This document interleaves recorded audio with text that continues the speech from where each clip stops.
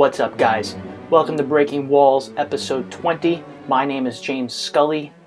Today on Breaking Walls, I sit down for a chat with Olive Hui and John Lashlewski. They are two of the three-piece members of Late Cambrian, an incredibly talented, popular, Brooklyn-based indie rock guitar pop band. I wanted to sit and talk with Olive and John about different ways that you can cull together all of your skills to string along your ability to make rent month to month, to be happy, to find that your passion is being satiated, and to make the kind of art that you want to make, or on a broader level, to live the kind of life that you want to live. Today is August 1st, and August 1st on the Wall Breakers means a change in topic. Our theme for the month of August is harvest. I get that theme because when you build out of the month of July and you think about revolution, independence, once you do that, and once you make a decision in your life to go a certain direction, you're going to have to cull together different skills in order to sustain yourself on a month-to-month basis and grow and find your levels of happiness also growing with you at the same time. Now, on a world level, in August, harvest season really happens, and that is the last time of the year before the autumn where people are gathering crops, harvesting grains, putting new kinds of fruit on the table. Sure, things blossom in all seasons, but it's important because you'll notice that if you live in New York or if you live on the East Coast of America, you'll see people going apple picking, pumpkin picking in the months of September and October.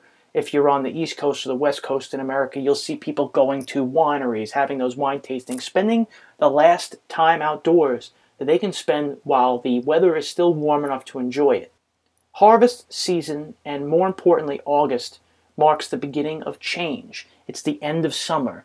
It's the beginning of fall. And we know that fall is a time where you're going to be going to dinner parties. You're going to be doing these fun, festive events that last through the end of the year.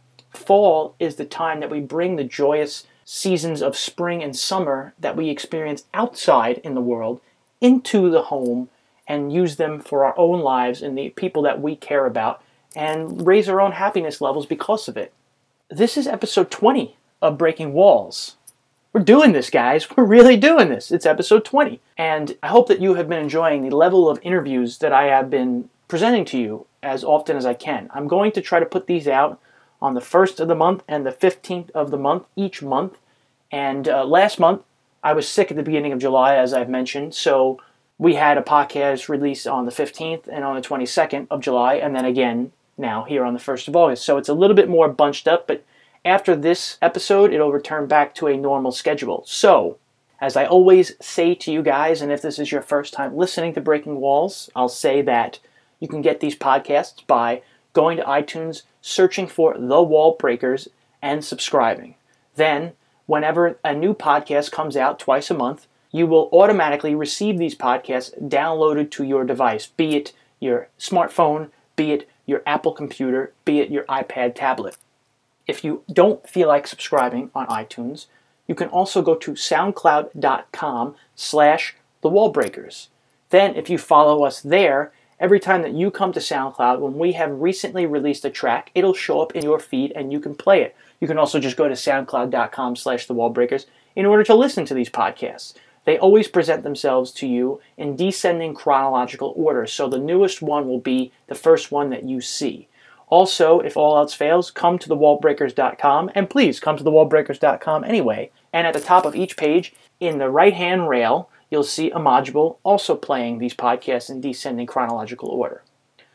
If you're interested in these podcasts and you like what we have been doing, or even if you dislike it for one reason or another, please rate us, review us, tell me why, and tell me what I could do to make these better. Tell me what I'm doing right. Tell me what you think I'm doing wrong. Explain to me your mental process. Also, if you've been listening to these intermittently and sometimes you pick them up, sometimes you put them down, I'd love to know.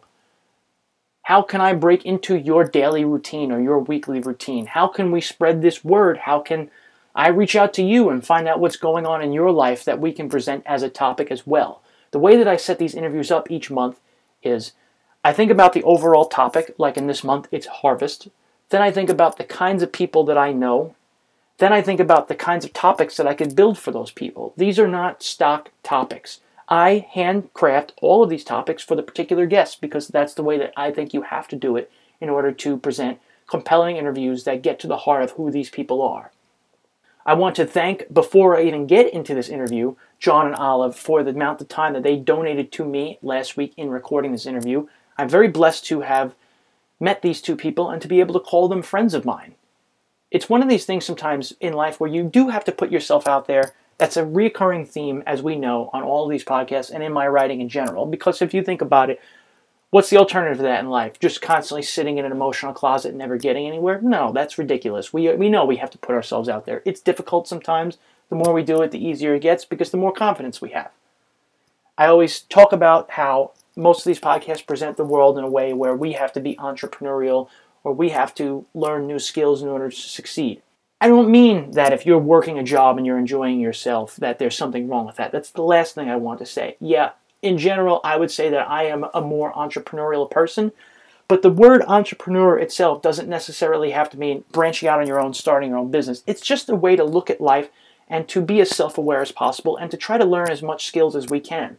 Skills don't stop the day we graduate high school or college. You have to keep learning as life goes on, or life will pass you by and it will affect your happiness and your ability to be present in your own body. This topic, this month, for this interview, talking about ways that, and in particular, John and Olive are musicians and artists, they can cull together the income that they need to sustain themselves each month and talk about the things that they have learned. How do you make it as an indie artist in today's world? That could be a musician, that could be an illustrator, that could be a wedding planner, that could be like Olga Lysenko, an interior designer, a mortgage broker, you name it. You're still in some ways a person who is an indie person because you are independent in your own skin. So we're all indie. Let's just say that right now.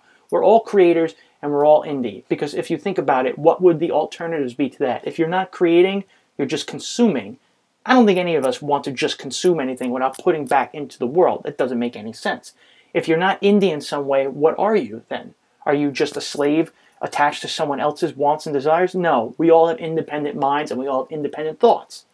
I hope that you like this interview today. Sometimes when I edit these interviews, I make sure that I go in and cut out some dead air in between questions and answers, and it cuts down on the amount of time for the interview. This one I left a little bit slower than most of the other ones that we've had. And I think that's because when John, Olive, and myself talk, we tend to talk loud and fast. So we need those pauses in between questions for people like yourself listening to catch your breath, to process what's being said, to think about how you feel about all of this, and then go on continuing to digest information. This is the longest interview that I have ever presented to you guys. I did not want to cut it. I don't want to make it two parts. If you do think that 90 minutes, an hour and 45 minutes is too long for whatever reason, please let me know that too. Sometimes I feel like if you cut it somewhere in the middle, it will disjoint your listening experience. I don't want that. I want you to feel like you're going along for a ride from start to finish.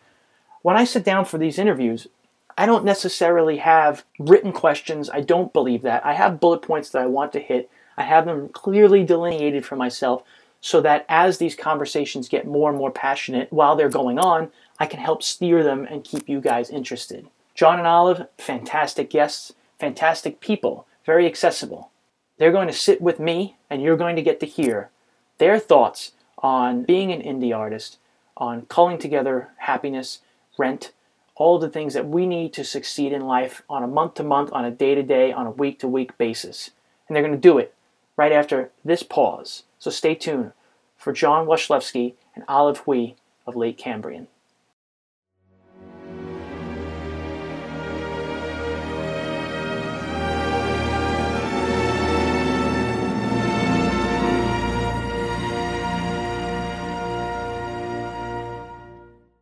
Hey guys, back on Breaking Walls, and my guests today are the multi-talented Olive Hui and John Wasilewski. And I wanted to sit down and talk with John and Olive because they're in a band together called Lake Cambrian, and I wanted to ask them questions about what it's like to thrive as an indie band in New York City while making good music, having fun, and different ways to put your passions out into the world.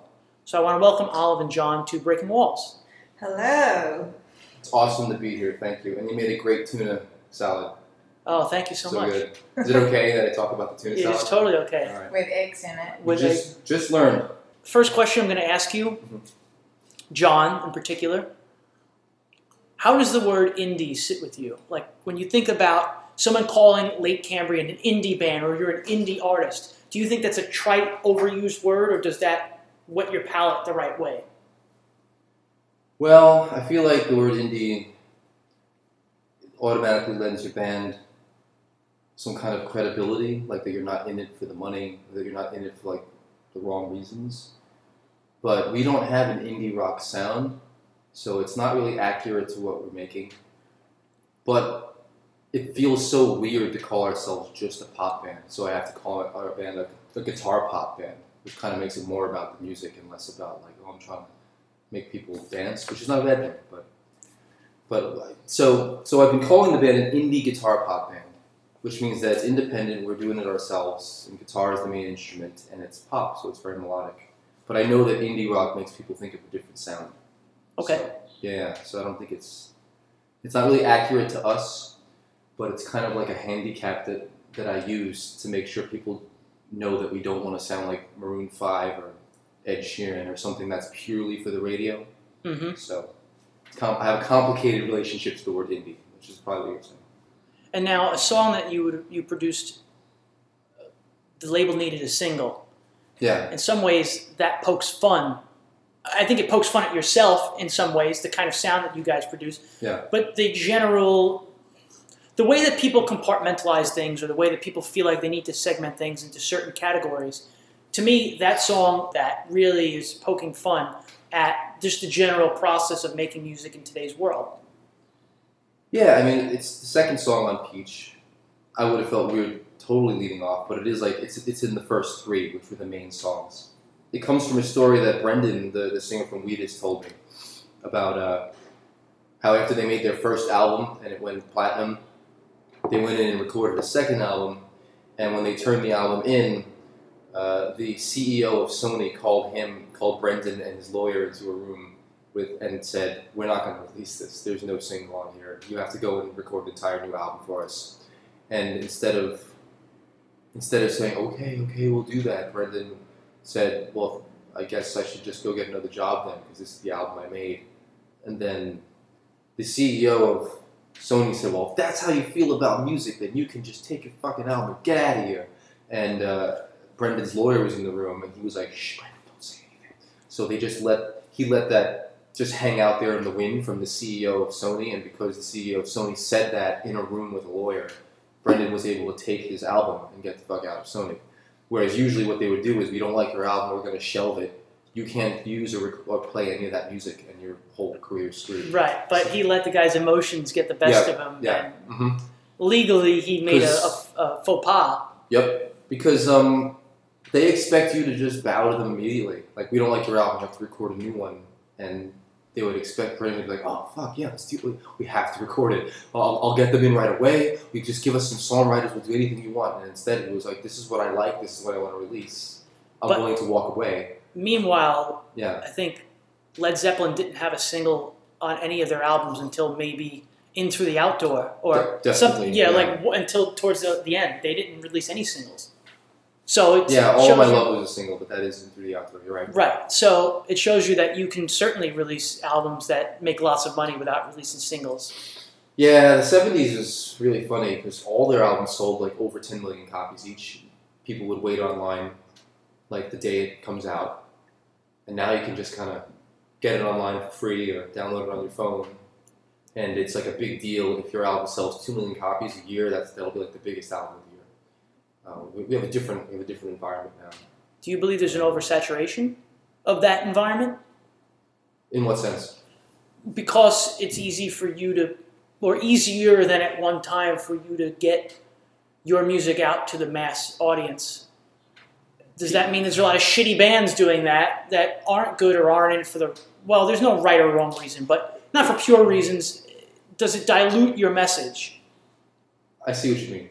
On one hand, there's a lot of great music that's great for different reasons that you can get now that you wouldn't be able to get if everything had to go through the label first. Because if it's just a major label, then you're only going to hear the Led Zeppelin. You might not hear the other 500 bands that might be better, or they might have something different to offer, but weren't like major label material.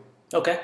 But then on the other hand, oversaturation, Yeah, I mean, there are plenty of people out there that have terrible music, but after a while, it just kind of falls away. Like, it's not going to go anywhere, and then that person just kind of gives up, you know? Or maybe forms another band that's better, I don't know. But, like, you get instant feedback. So if you're making music and it's bad, and then people are like, I have no interest in this, then you won't continue on that path forever and put 10 years into it, perhaps. Maybe you get, like, instant feedback, so maybe you can get better faster. So... Do you think it's a good way to be direct and honest with your audience and vice versa? That you can release these singles and these albums immediately, you can get that kind of feedback. And like you're saying, you might know what you need to fix immediately, or you might think like, well, that's not correct at all, even though you feel that way, you're missing our message, and still go back to the drawing board and figure out a new way to get that message out. I mean, you know, Weezer's fourth album, Maladroit, which I actually think is really good and is underrated. They did it they posted all these songs that they wanted to put on the album on their website for streaming. Yeah. And asked all their fans which ones they liked best. And that was a big deal at the time. Yeah. And then based on fan opinions, some stuff made it on that they weren't going to include. And some stuff the way he is, he wrote some stuff right there and then that got on the album too. But a lot of it was by, you know, he was able to reach out to the fans directly. You couldn't have done that. Okay. 10 years ago. Right. You know, and you would have to wait for the band's album, and then it would come out, and what if it only had one single and then 9 really shitty songs? You paid money for it. Nothing you could do about it. Yep. You went and bought the vinyl, you put it on, you're like, I like one song. That's $10 down the tube. Now, they can all pick and go, we like this one, we like that one, include this one. You give them exactly what they want. I made that mistake with Tump Thumpin' by Chumbawamba. I haven't brought you into the conversation yet. I want to read a quote from you that you've said to me, and it is, I'm pretty direct and honest. I do challenge people to come out of their comfort zone sometimes. My nostalgic Asian upbringing and the freedom I gained as an adult in America shaped my art direction. Because for those people that don't know, you're also an illustrator. So now, you grew up in Hong Kong, correct? Yes. When did you first know that you wanted to move to America? What were your reasons for wanting to move to America, specifically New York? I know you joke with me and say that it was always destined because your birthday is July 4th, so therefore you were always supposed to be in America. But take me through this process. How old were you when you came here? Why did you make the decision to come here? And what were some things that you immediately realized that were completely different and maybe the same at the same time? Okay, thank you for bringing me in the conversation. So the quote that I gave you was it like 2 years ago? Yeah, a few years ago. It was specifically about your illustration style, but I think it fits your personality. Yes. Of course, like I changed too, but that is the core of how I am. Like I am an honest person. I would like to think that. And first of all, thank you for featuring my illustrations in the Wall Breakers. When I was young, I felt like I didn't really fit in. My peers are all really great students. They all grew up, you know, getting all A's and being doctors and having like great professions. And I just love to do my little projects. I like to imagine, I like to think, I like to draw, and I feel like I need my own adventure. And my parents are very supportive. And I remember thinking when I was in high school that my mom irons my uniform every morning. But I am growing up. I should be more responsible. So I thought, hey, I love watching 90210 so much. I read English books. I read the Sweet Valley Twins and Babysitter's Club. And yes, my birthday is 4th of July, so I thought I must belong there. Like, let me start my new life in America. Let me try it out. So I don't know how, as someone who was like 19, I was thinking about starting something new for myself. And I did it. And I went to apply for a school. I studied in New Jersey for 2 years and then transferred to New York. Mm-hmm. It's all a part of a big journey, and didn't really know why I would have that thought in the beginning, except that I feel like I love adventures, and I have to try and see where it'll take me. I think it's interesting that you just said, I don't know why I had that thought in the beginning. And maybe sometimes, even if you don't understand why you had the thought, that you had it is enough. The only way to get to the bottom of the feeling behind it is to go see why. And I wonder if, for both of you, John, you're a musician. That's an artist. You're a musician too, Olive. You're an artist in the sense that you also create illustration. I'm also an artist. Take me to the beginning of creating art, of being a musician, of growing up in Queens and listening to certain bands, understanding that you wanted to do what they were doing, that feeling behind you, and even if you didn't necessarily understand why the feelings were coming as they were coming at that point in time, but you knew it was part of you and you had to do it. What was that like for you, personally, John? I got a guitar when I was 18 because my sister got a guitar for Christmas and didn't want it and sold it to me for $20. So you never played any instruments until you were 18 years old? Mm-hmm. Interesting. Yeah, for people who don't know, I'm adopted, so my parents are Irish and Polish, but I'm Vietnamese. Mm-hmm. So I don't think it was part of their... They didn't think we should introduce him to the arts, per se. It was more like my dad made me join baseball, basketball, karate, swimming. Like anything that would be like an American sport that would like kind of get me into team sports and help me have friends and all that kind of stuff, which is all good. And I quit every single one of them. I'm not a team sport kind of guy. I remember sitting in a car outside the baseball field, like crying and having my dad explain to the coach I don't want to play anymore. And then the coach had to come up to the car and go, John, why don't you want to play? You're not having any fun. I was like, yeah. And then later I found out that for the rest of that season, and this tells you everything you need to know about where I grew up in Queens. Every time someone screwed up, they'd be like, "Don't be like John." Like I became the bad example for quitting baseball. Okay. So yeah, not a team sport kind of guy. But then when my sister got a guitar and I bought the guitar off of her, it was a really good way to express myself because I guess at that point in my life I was better at expressing myself through guitar than just talking to people. Okay. It's pretty shy. I'm not a shy guy now. Back then I was just super shy. So it helped me communicate and it also helped me like discipline myself because I would sit in my room and play guitar for 8 hours a day, and that is not an exaggeration. People say they do that. I actually did it, like 8 hours a day. I would buy Guitar World magazines. There'd be like a 7-hour practice routine, and it would be on tablature since I couldn't read music at the time. And I would just learn. I would just do everything in the exercise all day, and then it would be time for dinner. So early on, music was actually really good for me, and then writing my own songs after that was really funny because I was really into metal at the time. So all the music I wrote was like super heavy and the lyrics were super like depressing. But like they were just like rip-offs. I didn't like write music. I would just be like, oh, Metallica did this and maybe I should do it too. It's like it's such a weird journey to a point where you finally are just being yourself with music. Well, I think maybe you used music because you said you were shy at the time and music was a self-expression.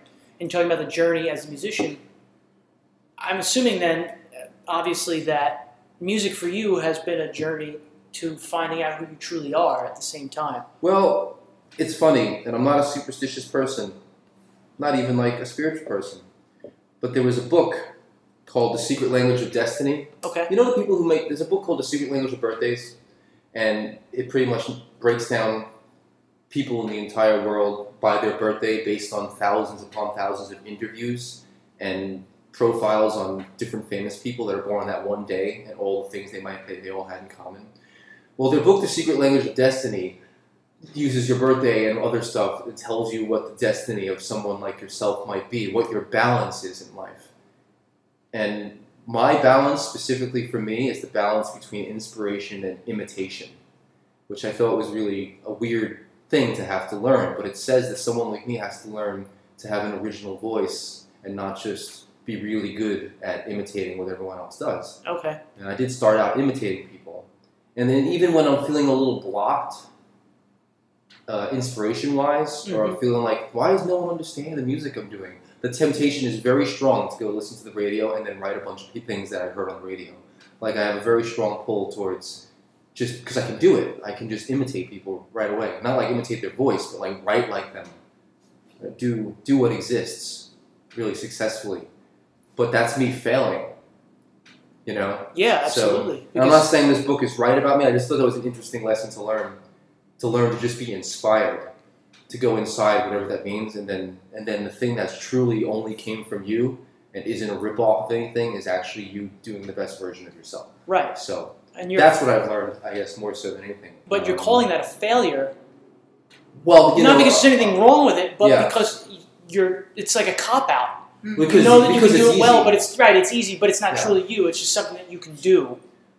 It's a failure because it's not the highest version of the potential I have as a musician. Mm-hmm. Just being able to like, oh, I like that Weezer song. I can just write a bunch of Weezer songs, or like, this song's doing really well. Let me just write a song that it's just in that genre exactly like that, and I can do it. But that's just like being on an assembly line putting a bolt on a car's wheel. Right. Absolutely. Yeah. So that's different than driving the car or designing the car. So inspiration would be maybe designing the car, and imitation would be me just like doing something that's already pre-made. So I can do that. And so that's what my journey, I feel like that's what my journey as a musician has been.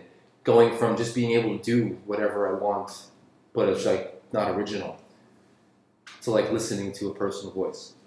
So I want these conversations, and this one in particular, to also be good advice for people, and as you know. And what you just said is great advice. Oh, okay.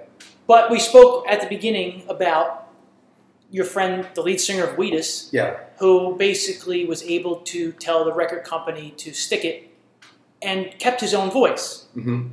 And what you just spoke about just now was discovering your own voice and conveying it to other people to a point where you're being yourself, and now they understand you at the same time. If I was a different person, that same story I would have told you to tell you how stupid Brendan was for not going in. Right. And how stubborn he was. But he stayed to himself. Yeah, exactly. Throughout. My point of view on it was the reverse. Sure. That he chose his own voice over what might be monetary or celebratory success. Right. Which, to the public at large, might sound like the dumbest, like he just threw a lottery ticket in the trash or something.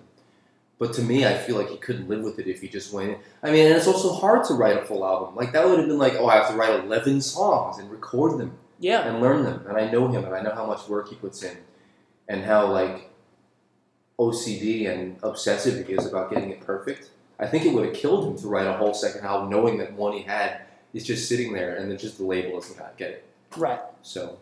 Absolutely. And when I talk to him, he's always like, John, you and I, like, we're choosing the hardest path possible because we can't help it, But you're choosing the true path at the same time for yourself because you're that's the genuine. Complicated thing, because in a capitalistic music world, the hardest path, it might be the truest path, but in real life or in your bigger, larger life decisions just for you, the truest path is the easiest path, because he couldn't live with himself if he just said, okay, I guess I'll sell out. Bring in a couple of writers, write me some pop songs, I'll record them for you guys. Right. But that would be harder for him. That's how addiction starts. Yeah. Like self-medication. Mm-hmm. Because then it's like he's living with this thing he did every day. Like every day he's like, I don't believe in any of these. I'm singing these lyrics that but they're I not hate. me. And this chord progression makes me cringe because I never would have done that because everyone does it. Mm-hmm. So maybe in the big scheme of things, the true path would be easier while both of them are hard. Right. Exactly. The true path's the only one you can live with. That's the difference. Yes. Okay. And that goes back to something, Olive, that you said a few minutes ago where you talked about going on the adventure because you looked at your life and you said, I've got to go do something with my life to feel like me. I think even as a younger person, everyone knows there is something out there. Right. So whether it's a purpose, whether it's what makes you happy, you have to be active to search for it. So it's interesting that earlier we had a discussion about painting and doing abstract painting or drawing something that looks like real life, still life. Right. And it's interesting because John also brought that up about imitating other people's music style or the way they sing. And in visual arts, it's the same thing. I think that in the beginning, we learn, we copy those like masterpieces, and then people give you compliments. You're like, oh, I'm on the right path. But somehow, if you have a completely different approach, you can paint, use your fingers, do anything you want, and do an abstract piece. That could also be your way. And sometimes I think we have to switch it up. Because I used to be able to draw things very close to what I see. And I get frustrated when my teacher said, oh, hey, I love it. And I wanted to do something abstract, but I couldn't do it because I'm used to doing just, perfectionist likeness to me. Sure. So I think it's good to challenge yourself to do something that you're good at, but also something that you don't know you can do. Well, I do think it's important as an artist. It's not the most important thing, but to be able to draw things or to paint things true to form as well, because then you do understand the form so that you can break from it. Like if you look at things that Picasso was painting when he was 6, literally 6 years old, they would be masterpieces that are hanging in the Met right now for their realism. And that's why by the time he was 20, he had to break from that because he had already outgrown it at that point. Right. So it's good sometimes to know what's true to life, what is right in front of us and we're looking at, so then you can say, I understand that. I'm now going to deviate from that because I get it and I can know how to go back to that if I want to. And ordinarily, I might ask you right now about some of your musical journeys and things like that. But I want to stop for a second and just say, now you guys are in a band together. Yes. You live in New York. Mm-hmm. Now you're a couple, you live together. So financially, though, how are you staying afloat? Because I want people to hear the rest of this interview and not think, oh, but that's not, I can't do that. I'm not able to do that. Mm-hmm. You're making this happen. These trust fund kids, just their parents paying for them to do their art. Hey, if you happen to be a trust fund kid and you're listening to this, more power to you. I have some bridges that I'd like to sell you, as a matter of fact. Mm-hmm. But how are you guys staying afloat from month to month, week to week? How are you culling together enough money to keep going and pursuing these passions? I think artists, especially artists in New York or in Brooklyn, constantly, every day you think about money and passion. Well, can it be the same thing? But to me, I don't care how I get the money from. I could work as a freelance voiceover talent. I could be teaching someone something. I also am a union actor, so I do background work on TV and film. You don't let your job define who you are. It's just your job. I think it's so important to do something you love every day and don't have any excuse not to do it. Sure. And find a way to pay yourself. It really doesn't matter what you do. Just don't be lazy. Well, right, because now, once again, if you have a 9 to 5 and you're happy, there's nothing wrong with that. Yeah. Especially, and if you have a 9 to 5 with a side project, that's good because you have steady income that you can know about and you know you're going to get every week, every 2 weeks, whatever. But you just said, don't be lazy. Yes. And I think sometimes the unknown can make us lazy because we're afraid of stepping through that doorway because we don't know what's there, and what's there is a lot of work for us. So we might pull back before you get there. So if you just imagine some obstacle in the way.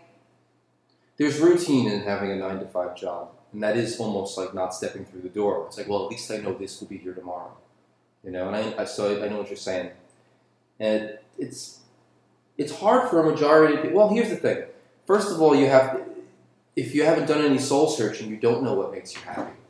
That's a good point. So then you wouldn't, you're going to be like, I'm just going to buy a lot of stuff on eBay every day because somehow this is comforting me into believing that what I'm doing is in some way satisfying. If you haven't soul searched. And then there are people out there who may have soul searched and figured out that they want to be a musician or an artist more than anything.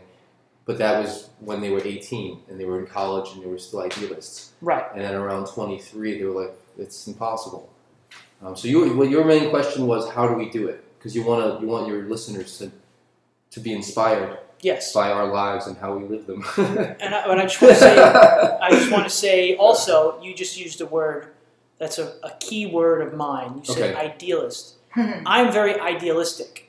And there are times that people who love me, and I love them very much, have told me that I need to be less idealistic.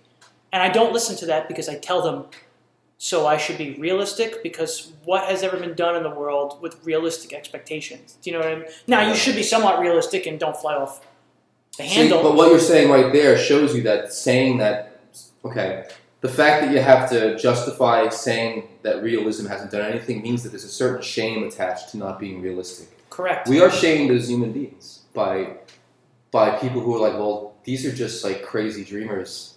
And they don't have their feet on the solid ground, and I just happen to be a realist, so I care about money. Like there's a weird martyr complex that comes with being a realist. People who are realists feel insecure about being realists. They are very insecure. So they try to make you feel insecure about being a little bit more of an idealist or a dreamer because it makes them feel comfortable that everyone feels as scared as they are. But that being said, I'm not against realists. Me having to say that shows you how much shame there is about being not a realist. You know what I mean? Because like, you feel like you have to apologize for not being on the side of the realist. And is that because you're not putting on a pair of slacks and a button down and I was raised by two realists. Like the most realist people I've ever met in my entire life are my adopted parents. And if anything, that made you much less so, I'm assuming, because your natural tendency was to not be that, and being around it all the time didn't foster more of that, and you had fostered less of it. It did. On one hand, people might look at it and say, that's because you're spoiled, because they were realists, you get to be a dreamer. But it's not true, actually, because them being the way they were showed me limits that I wanted to jump over. If everyone's always just, it's all about the cold, hard facts. And life is, eat, sleep, go to work, eat, sleep, go to work, eat, sleep, go to work, watch some shows. Right. Give me a gun, I'm going to kill myself right now. If you've told me my whole path already, what's the point? Why am I living it? You're not alive if you already know the answer. Right, exactly. Yes. People get so mad when you spoil the end of a movie or you spoil the end of a book, but they want their life as a book they read the end already. Why would they be okay with that? Because the end is comforting. You know it's there. Like, who's going to go read the last page of the book? Read the whole book. Discover the whole thing the whole way. Right.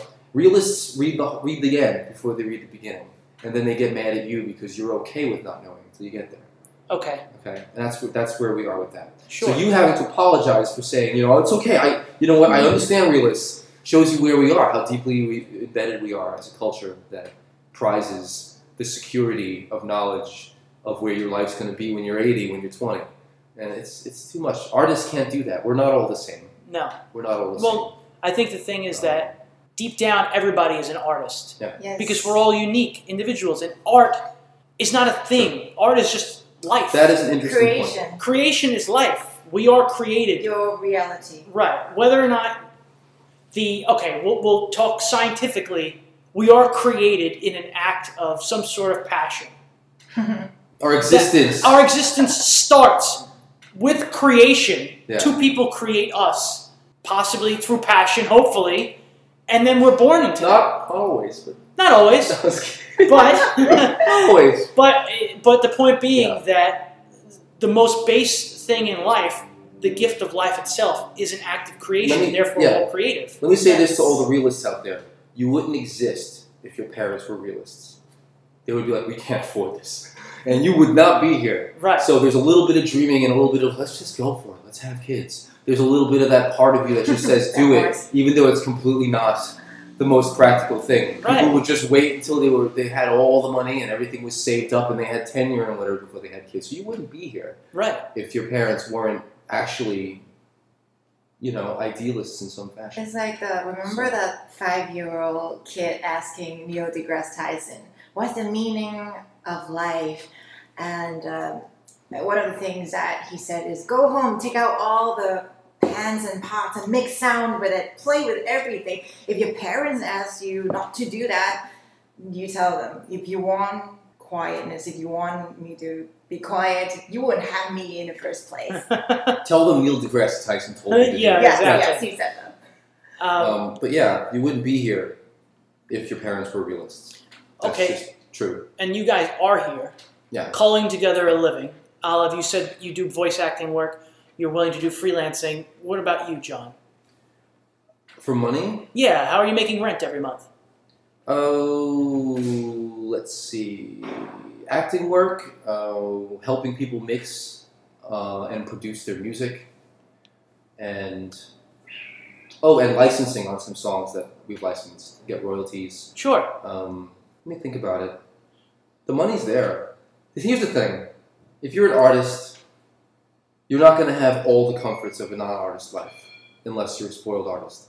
Okay. You know, unless someone's famous. Like Right. Meryl Streep's son can be in a band. Sure. If he wants to. But if it's yourself and you're taking care of yourself, you might go without a few things, but you're pursuing what you want and you're happy, so that's okay. Maybe you don't have the coffee table shaped like the yin-yang, like in Fight Club, but you're also not miserable like Ed Norton, and you know, you don't have to go to Those cancer kinds of survivor groups in order to feel emotion. Right. You know what I mean? Like if your life is one where you're living in the now and you're happy with the choices you're making overall, then the pursuit itself is also part of the thing that It's you the love. adventure, like Oliver Yeah. was saying. It's the adventure itself. It's easy to make rent every month if you put the time in and get a job. That's another thing. I was going to bring this up before. I'm glad you brought this up again. This is a very super capitalist society, to the point where you're defined by your job, and when you meet new people, they say, "What do you do?" As if it's so important that what you do define you, and that's not necessarily the case in other countries. So the status that can shame you into not taking a small job because you're afraid your friend's going to walk in and you're going to give him a Starbucks coffee and that makes him better than you. All those things are built into the way this society is. And it makes it harder for you to earn money as an artist because you're afraid to take what you would consider a menial job. You're saying you're afraid of judgment. Yes. It's a judgment because we're so status oriented. To the positive or the negative, it's important that I myself even, am I going to go to my grammar school reunion? Not until I have something to show for it, so I'm not a douchebag who shows up there who has nothing. I'm just chasing my dreams. Because they're all a bunch of conservative realists. They're all super realists, and they can talk about, I've been doing the same thing my whole life.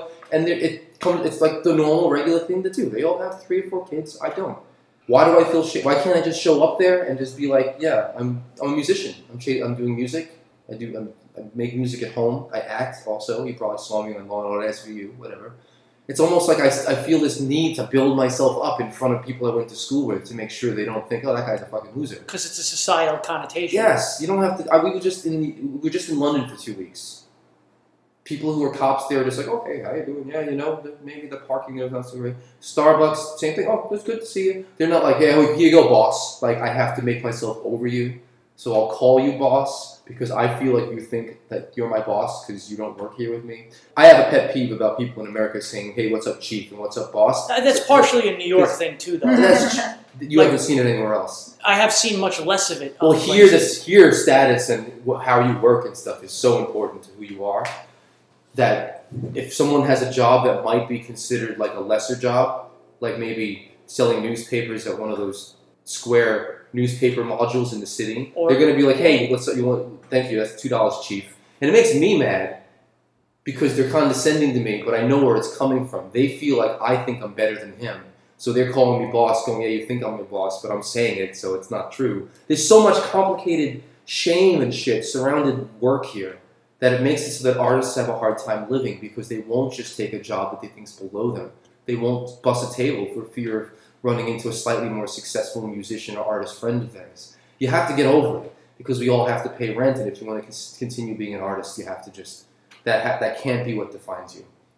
You know, you can't be defined by your job here if you're going to be an artist. What I think we'll be defined by, and I think maybe all of you would agree with this, yeah, we will be defined by how well we react to our own vulnerability in life. Yeah. If we're people who are able to sit in our vulnerability and have it not stop us, like you're saying, get over it, that is where our dreams are. It's our instincts. Our instincts tell us to go after things.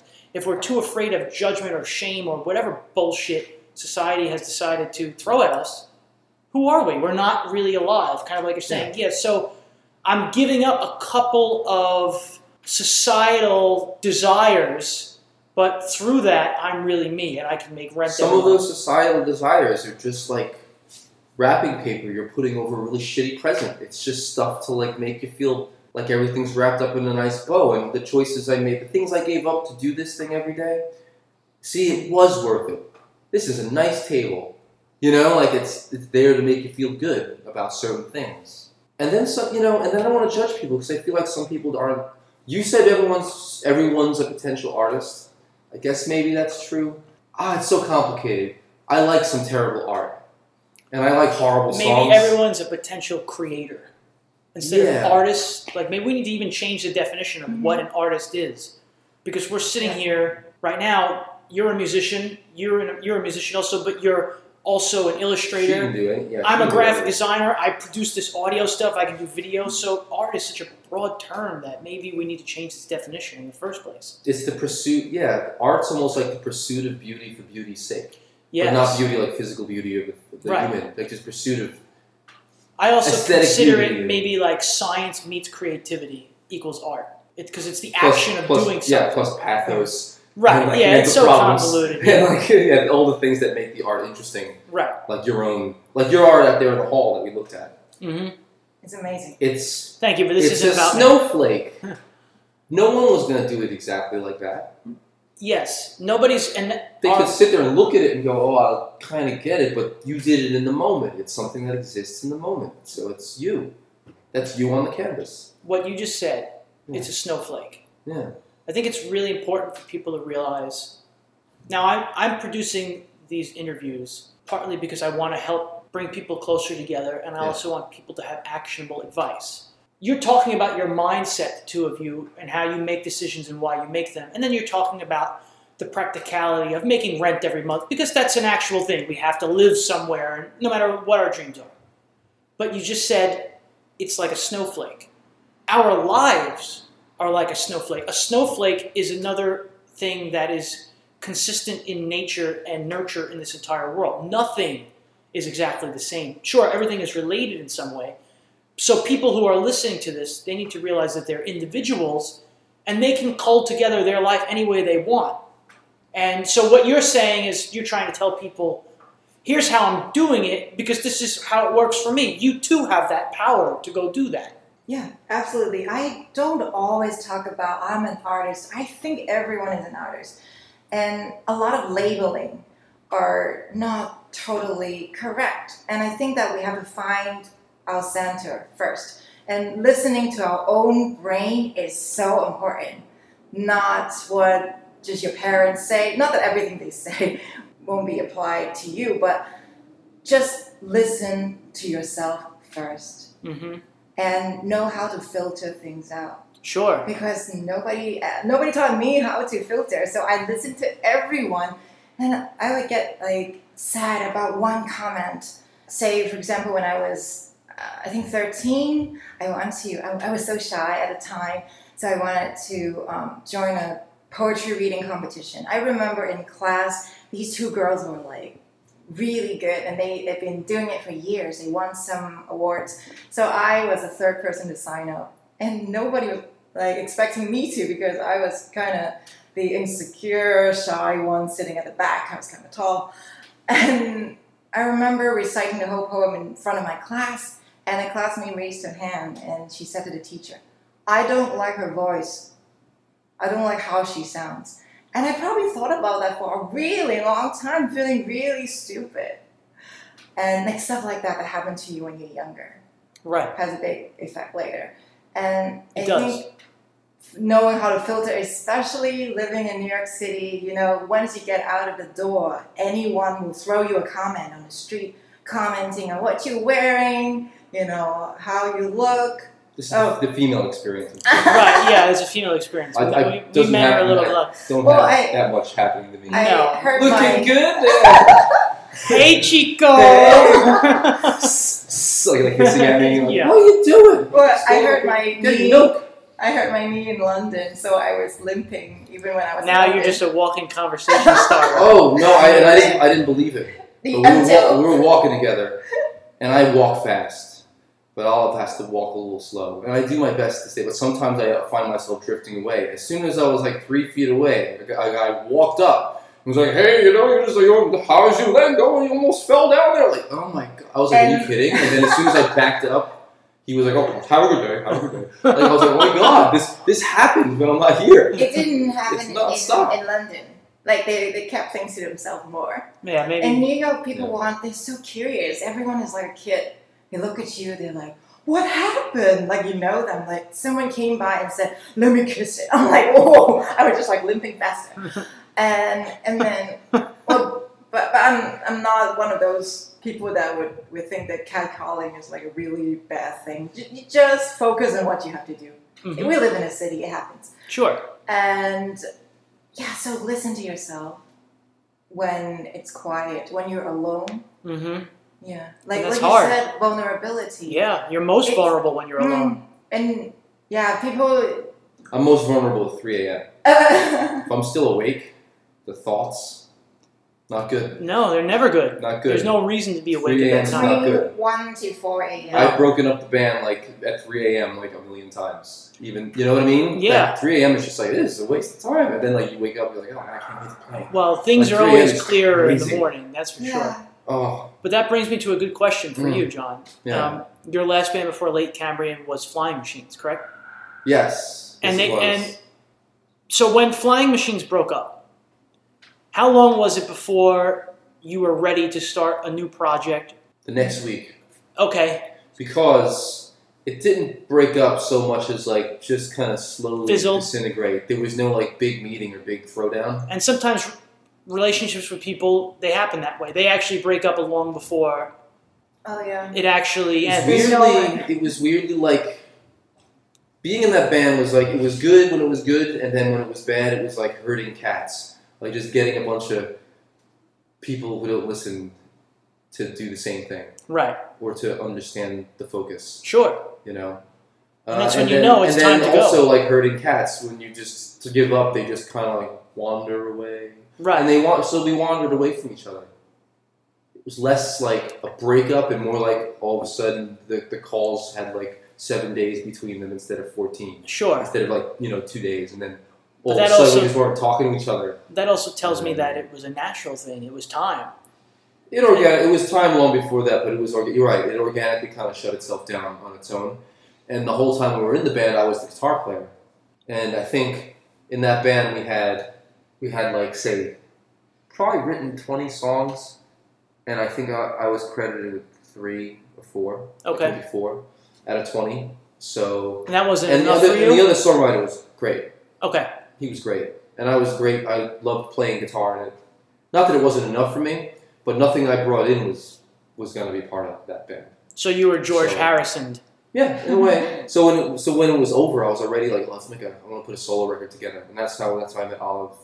Like we met on the set of Nurse Jackie playing Patience. Okay, I didn't know that. That's and awesome. And then she came to the studio while I was recording my solo record, which was just me and a drummer.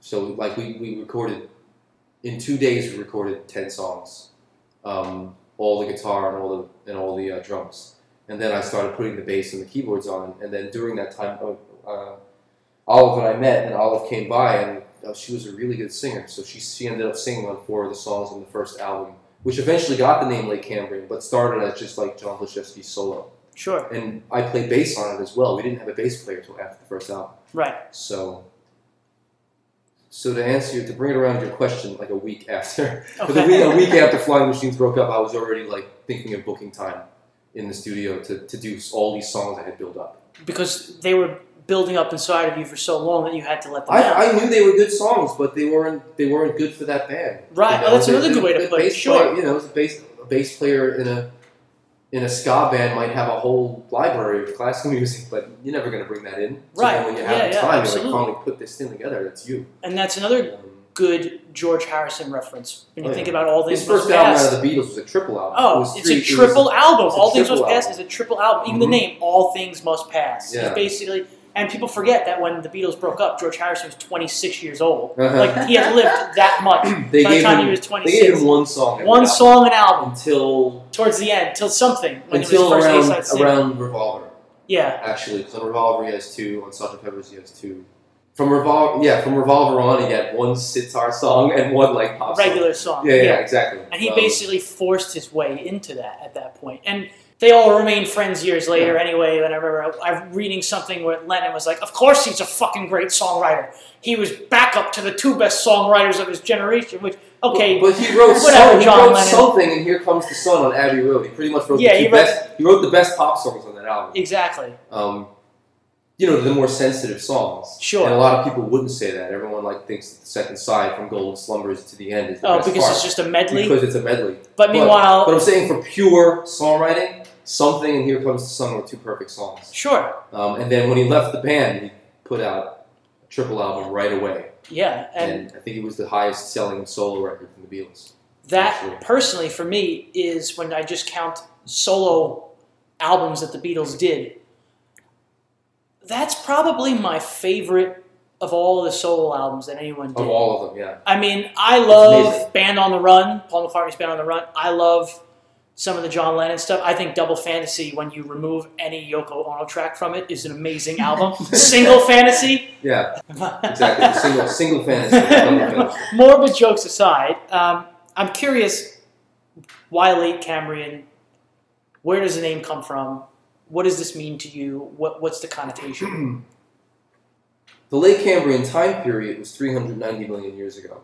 Okay. And at that time, that's when life's really started. There's something called the Cambrian explosion. And in the late Cambrian time period, we went from 90% of the Earth covered in ocean and a little bit of land and maybe a few trees to all these crazy animals showing up in the water, trilobites, and you've seen pictures of them. Mm-hmm. The horseshoe crab is kind of a leftover from that time period. Right. So I guess the name was about organic creation, about going from nothing to something really fast. And I felt like we were, at the time I was doing that.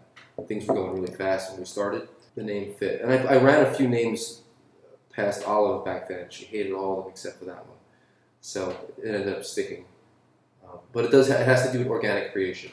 Because no one could have predicted. There was no record executive back there going, we're going to put out trilobites and we're going to put out these little things. People are going to love them. It was just whatever came out. Stuff was ugly and scary and fed on sulfur and could kill. Yeah. But it was real and it just happened. It's a little intellectual. No, but I think it also gives yourself the freedom to explore. I guess that's true. It doesn't suggest the type of band per se. Right. Yeah. Did you have a goal when recording this first series of songs as a solo project, other than getting them out of you and getting them onto a record, and then you serendipitously met your now musical partner / girlfriend / roommate at the same time? Did I have a goal? Yeah, did you have a goal in mind? Was there some sort of philosophical goal, some sort of commercial goal? Why did you do it? Was it just to get it out? I'm gonna say that this is fucked up.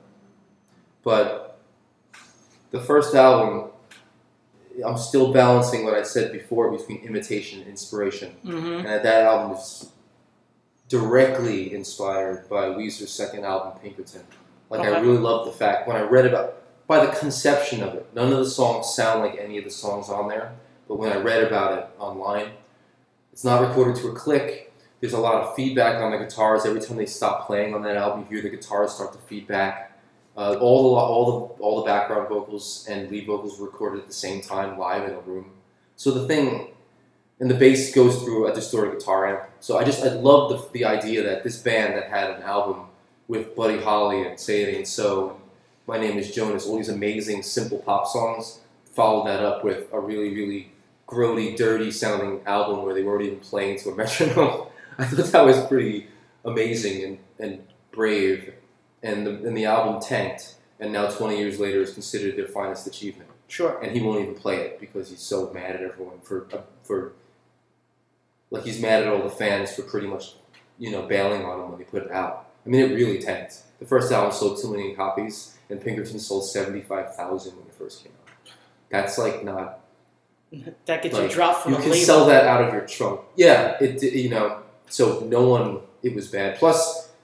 It's kind of not his fans' fault because there was an investment or a lawyer agency called Pinkerton Agency that sued them. Yeah, Pinkertons. So they weren't allowed to advertise the album or do any release promos or anything. So it just kind of dropped on the public with no singles.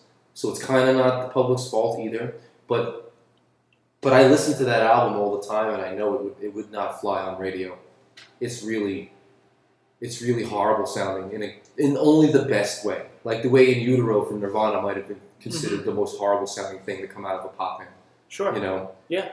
So I was inspired by that when this first came out. I was like, I want to do something where I'm not following any of the rules of commercial radio, but I was really inspired.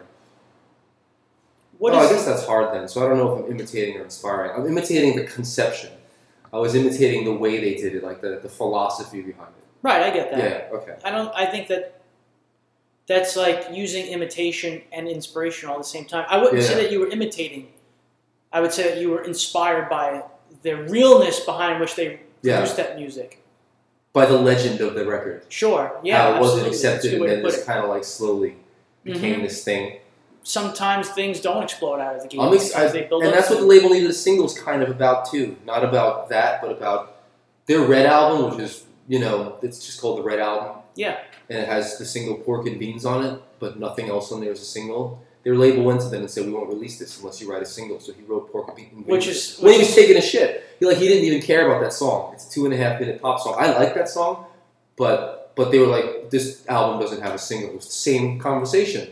Only they went and did it, whereas we... And isn't it funny that people who aren't musicians are the ones telling you whether or not something is a single or not?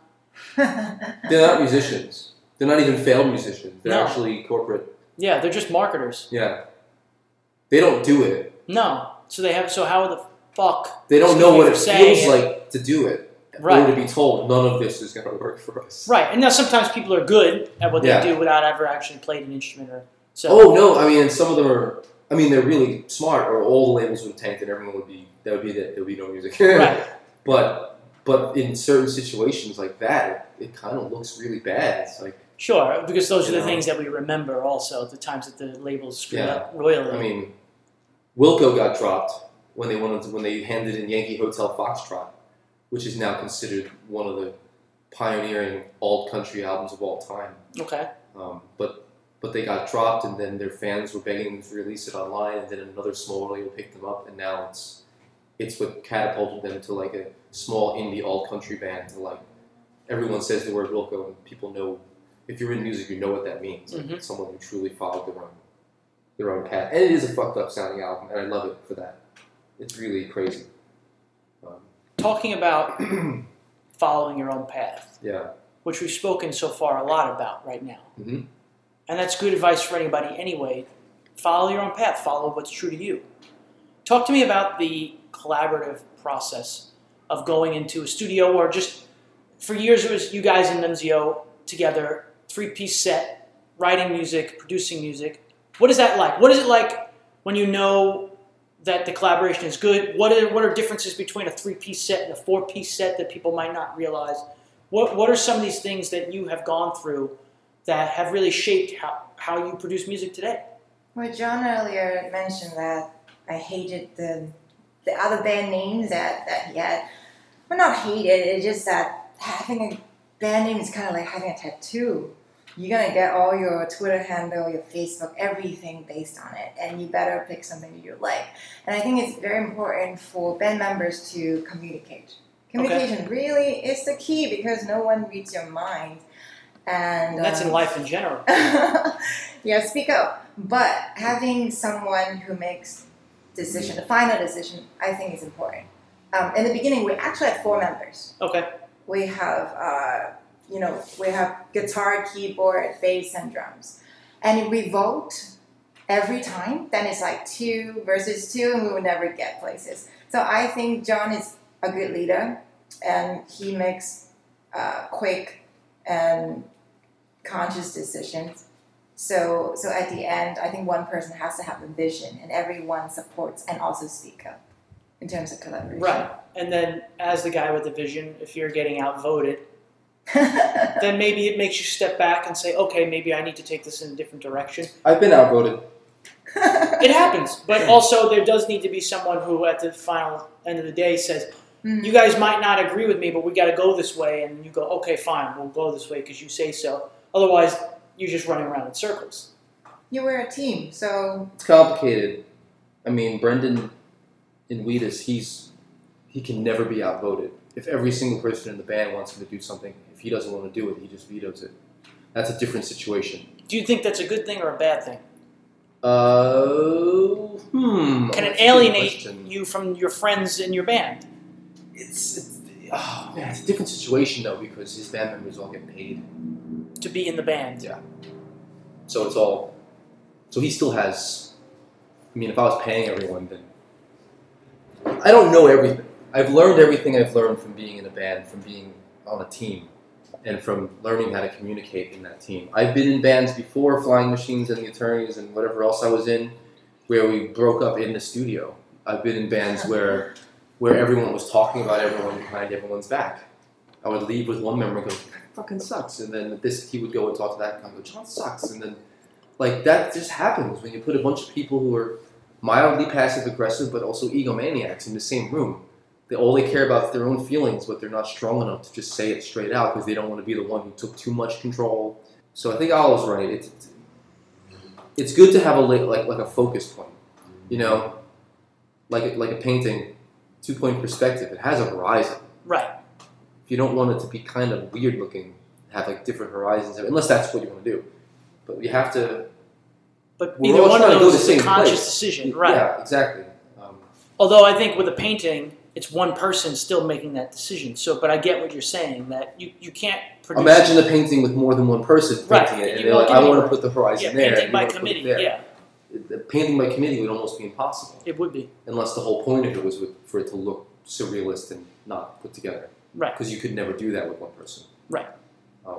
It's like in the movie Inside Out, where you have different emotions in the brain controlling like joy, sadness, anger. I see the whole band as a unit. You see me as anger, though. That's the thing. Yeah, it definitely is a temper. Okay. Well, inside the brain. So we are all a part of this big thing, and it will be okay at the end. Just remember that. Yeah, working with someone you're also in a relationship with, it's super hard. Remember that time you told me not to go to, we were actually on our way to a festival we have to play, and we fought on the way. But as a person, if I'm thinking about Olive, I'll be like, fuck you, I'm going home, I'm not playing. On the platform, I was like, you're not playing the show. Yeah, he said, God. You said you can go, we don't need you at the festival. So I'm thinking, is it someone who That's terrible. Sorry I said that. It's awful. Is it someone who is in a relationship with me telling me to, go home, or is it my band leader dismissing me? Okay, that's a really interesting point that you bring up. You're talking about being a couple. You're in a band together. You live together. You have arguments in the studio. You might have arguments at home, on the street. These are normal things, like you just said. Mm-hmm. Is he dismissing me from the band, from this show? How do you know when it's right, and how do you know when you've got to regroup later? And this goes for the dynamic that you guys have as a couple in a band, but then there are members of the band that aren't in a love triangle with you guys, but you're in a collaborative triangle with them. How do you know? I'm kidding. No, we're not in a love triangle. How do you know when it's right? Collaboratively, how do you know when things need to take a step back and you need to regroup later? Is it just gut instincts, feelings? Well, one thing at a time, one day at a time. So obviously what's important is that Lake Cambrian goes to Dewey Beach to play the music festival. Okay. I should know that, and I shouldn't let my ego take over. So now, do you say that, not to interrupt you, but because if you're in a band, you have to go perform for people. It's the only way you get feedback and get better immediately, and that's why you're in the band. Is that why you say that? It's a commitment. Okay. So most of the time when you're angry, when you're depressed, think about this. It's not about you. Not everything's about you. So there's a whole festival. People paid, and they're coming to see you. You know, some fans will travel just to see the band. So you can't let these little things that are irrelevant stop you from being there. And it's about... Like us fighting you. Yeah, like accountability. It's about commitment. So I would know that I shouldn't take his words seriously. I know it's just one of those things. Sometimes, couples or bandmates, we have differences, and it's not necessarily a bad thing. But in the moment when you're angry, you don't see anything. Think about, take a step back and see the whole big picture. Mm-hmm. And then make a decision of what you should be doing at the moment. I have no idea what we argued about. I've totally forgotten. Sometimes we were just Don't know. anxious about, because it's important for us. That's why we get a little... I think an argument is people's own insecurities bubbling out for a little while. And then they come back. It's and true. Good definition. Because even a disagreement, if you disagree on something, it doesn't need to be an argument. Right. It's just like, I believe this, you believe that. But you're right. An argument means that other stuff got involved. Mm-hmm. Self-esteem, the need to be heard, stuff that was a month ago that wasn't resolved, whatever. And then this thing happens, and it's a bunch of things. The stress of going to the show. Right. It all bubbles out. Yeah, I played a festival, and I remember after that, I was like, okay, now the music is done. I don't want to see you anymore. And then I just say bye to him, and I just left. Sometimes we also need time to be by yourself. Yeah, you need space. It's a lot of time to be spending with one person that you're still individuals who are individuals on your own. You need to take those breaks. It's so hard because I read about bands like Radiohead and other big bands that have been bands forever and have been on the road for years at a time. And when they record an album, they rent a villa and all live together for 3 months. But they have families. And they have their own life when they're not doing that. And then once they're done recording the album and mixing it, then they're in a bus together for another year. But then when the tour's over, the band, all the members of the band, they all live in different states. Some of them live in different countries, and they just go home to their life. So they're not touring, and they're not writing, and the album's just selling. And then there's just 6 months where they're just not doing music together and stuff. And then when it's time to start again, they all have to come together again. They're oh, hey, guys, what's up? I haven't had that experience yet where an entire band moved into a house together to write an album and be musicians constantly nonstop for weeks at a time. And I feel like we've gotten so much done and so many songs written without that it could be even better if we did that. That's one of the things I want to do. The closest thing is when we're on tour. Yeah, maybe on tour, but I've never lived with musicians where you wake up every morning, the drummer immediately gets behind the drums, and you just run through riffs with them all day, trying to get the right drums and right parts. Yeah, the way the band writes is I write stuff. Okay. And when we had a drummer, our first drummer that's on Peach and the last concert, I would bring riffs in, and I would try them out with him and get the drums, get the parts down, switch to the ride for the chorus, you're on the hi-hat to close it up for the verse. But now we're in a band where the songs are fully written, and then I send them to our drummer, and then we go with him and record. And it's kind of written right there in the studio as we're going, so there was no time to work it out. And it sounds good. Golden Time it sounds amazing because he's a super talented drummer, but I'd love to be able to just get in the studio and give each song 1 week of just jamming the songs out and writing new stuff. That's what I always wanted. It takes a band 6 months to write an album. It takes us however long it takes me by myself. Well, then describe for me, you mentioned going on tour. Mm-hmm. Yeah. And how doing this full-time is a goal of yours, obviously, whether it be renting a house and having people basically live in a studio and collaborate and create an album together the right way, from the ground up together. Mm-hmm. What is this process like going on tour, booking stuff, playing live music? Describe to me the emotion of standing in front of small crowds, which it could be really difficult to play in front of a small audience or a very large audience. What are some of the differences? I don't want to just say, how does that feel? Because I think that's such an easy cop-out question. You come out on stage and you are in front of a group of people that are all looking at you. Mm-hmm. How do you not shit your pants? Well, because we're prepared. Okay. You know what I mean? Yeah. I would shit my pants if I went up there and we had no songs and the drummer didn't know what the changes were. Right. It's easier when you're prepared. And then on top of that, talking to the audience, that's kind of a talent, unless you go to talking and public speaking classes, or you've taken acting classes, and then maybe you have a shtick you do on stage or a way about you. I've been on stage and been terrified, and I've been on stage and felt really comfortable. And we toured with Wheatus October to November of 2014, So that was 26 shows in 30 days. And you can bet that when we left that tour and we played our first shows here, after that it was the best shows we've ever played. Because you were tight. You played 26 shows. Well, we were definitely in 30 tight. days. That first of all, we were super tight, but the feeling on stage was so relaxed, but not relaxed like boring. No, but you were Like, just doing it night in, night out. So it's just another I thing. owned the stage without having played on it yet, Right. because you did this so much, you know. Sure. I mean, So no matter what your passion is, yeah. if you want to monetize it and break free from this 9-to-5 world, repetition is key to feeling comfortable enough with it to go take it somewhere and make something out of it. A lot of songs that how I really learned it, I learned it with live audience in front of me. Like Sure. It's one thing when you wrote it, when you practiced, and on tour, I think maybe by the third, fourth show, I finally got an idea. This is how the song's supposed to be. And then, by the 20th show, we traveled with, was that 16 people?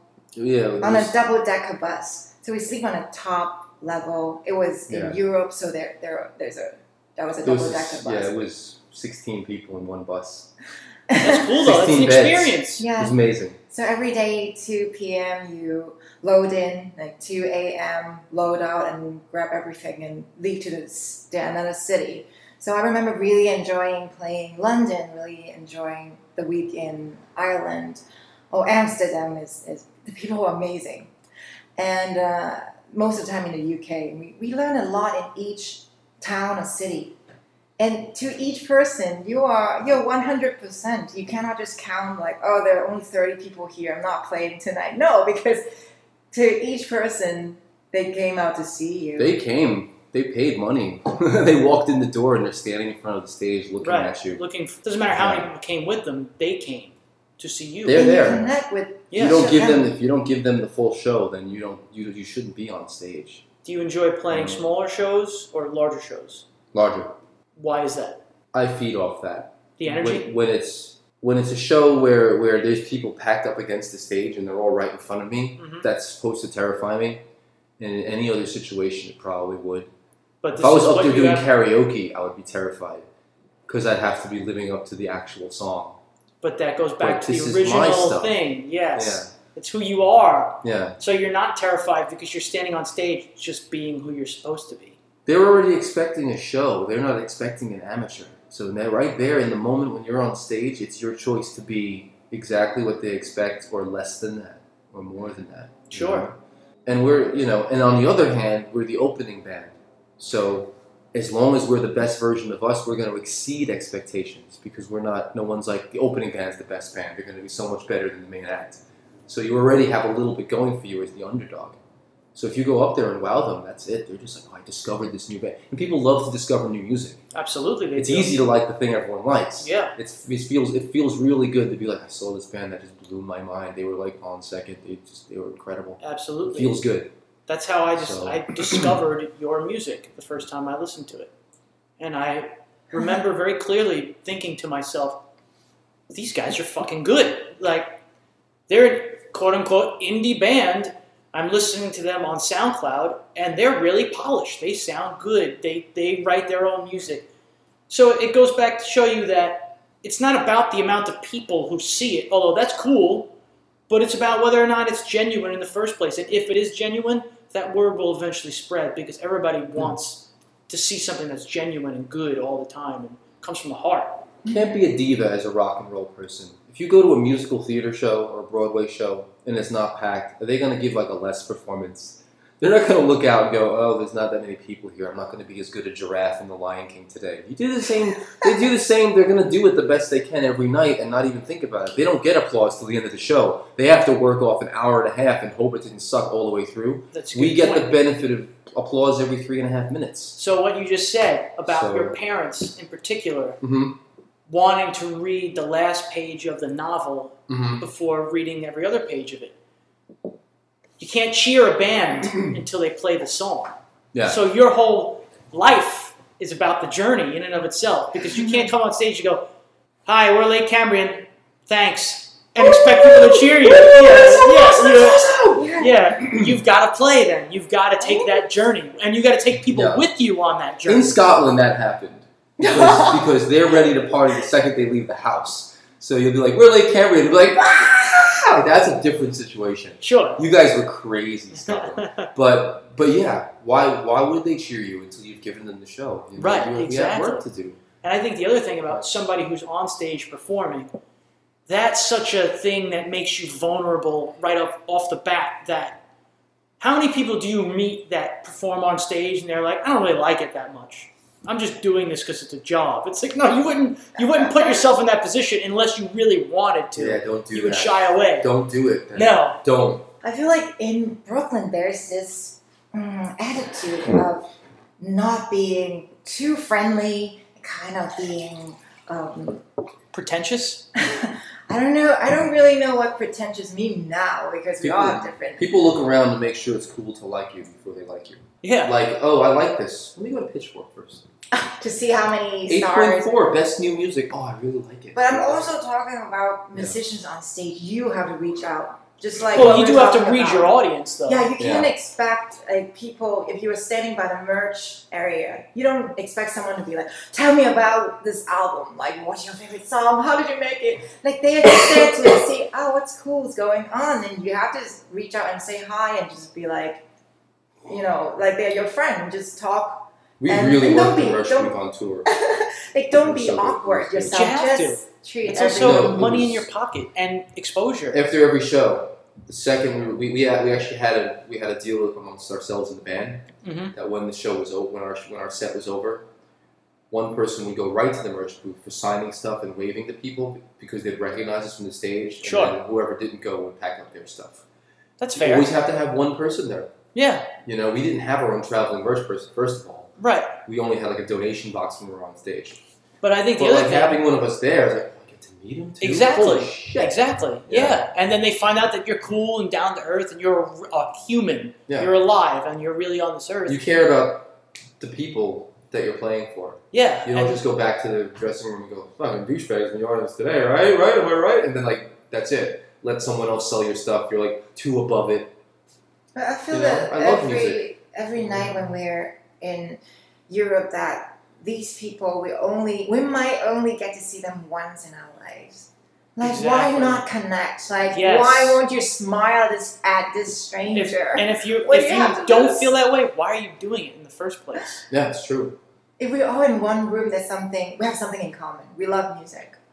And I'm so glad to meet every one of them. They're so lovable, and they appreciate the music, and we appreciate that they came there. It almost becomes like so natural that music is not even a thing. It becomes human connection, and you value that, you cherish that. And okay, it's the same thing when we go out to watch shows in Brooklyn or in Manhattan.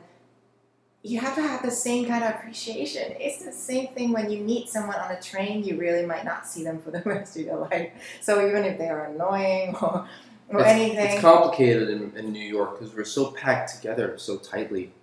A lot of times, like, your personal space is invaded so much. Yes. It's hard to feel like, oh, I'm just going to go talk to someone on the train. You know, It is true. That's true. I think what I'm trying to do more and more is remember that if you're on a train and your personal space is being invaded, one, that person isn't really choosing to do that. They don't have much of a choice at that moment. You're also invading their personal space at the same time. But also, two, the person invading your personal space is a person. They're a person with real things going on in their lives.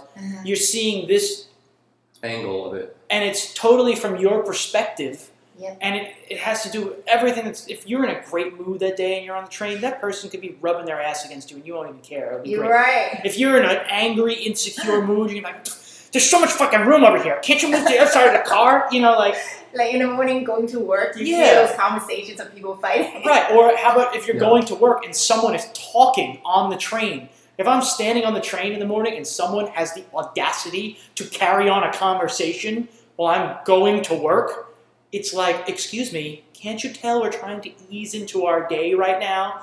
But that's all bullshit. It's so stupid. Everybody's awake. We're awake. We're in the world. Enjoy it. So it's 8:30 in the morning. Enjoy the fact that you're alive, you know? Exactly. It's a lot to ask from some people. It is. They don't enjoy the fact that they're alive. We forget sometimes, yeah. People have to remember why they're alive in the first place, and I think that's following your instincts, following your passions, being who you truly are, and then it makes you. Anytime that I personally have strung together a bunch of days in a row where I really feel like me, I feel at that moment that there would never be any other reason to live other than completely honest and open all the time. And it's human. We all have insecure moments. And I think it's important for people not to beat themselves up over it too much and just know that you're a person and these things are going to happen. And keep rolling with the punches. Be balanced. We're all in this together, like what you just said. Like, we all felt really bad at times, but we help each other out. Self-awareness is key. To anything in life, it's key. Self-awareness is very important. You think everyone has it, and then you realize they have it, but they've put it on the horse's blinds of society. That's what it is. Everybody has it, but whether they choose to listen to it. When someone's driving and then they double park to do something, when there's a spot like maybe 2 spots ahead, but they would have had to walk 10 feet, that's not self-awareness. No, it's just selfish. You're inconveniencing every single person because this one thing was convenient for you. Right. And that goes back to the statement of just think about not everything's about you. Yeah. Just think about other people. Someone else that needs to get through. Now there's traffic piling up behind you. Right. You could have just moved over like 10 feet. 10 feet. Well, I think it's important that we note that, and this is a common theme that comes up throughout these interviews.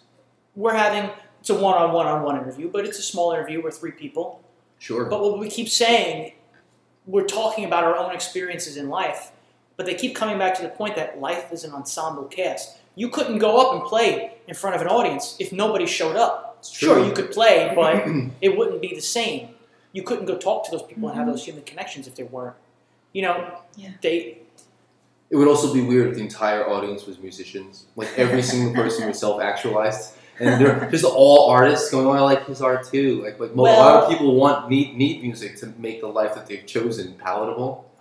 I've been to some really great tiny shows where I saw a Spoon show in like 2010 before they put out Transference.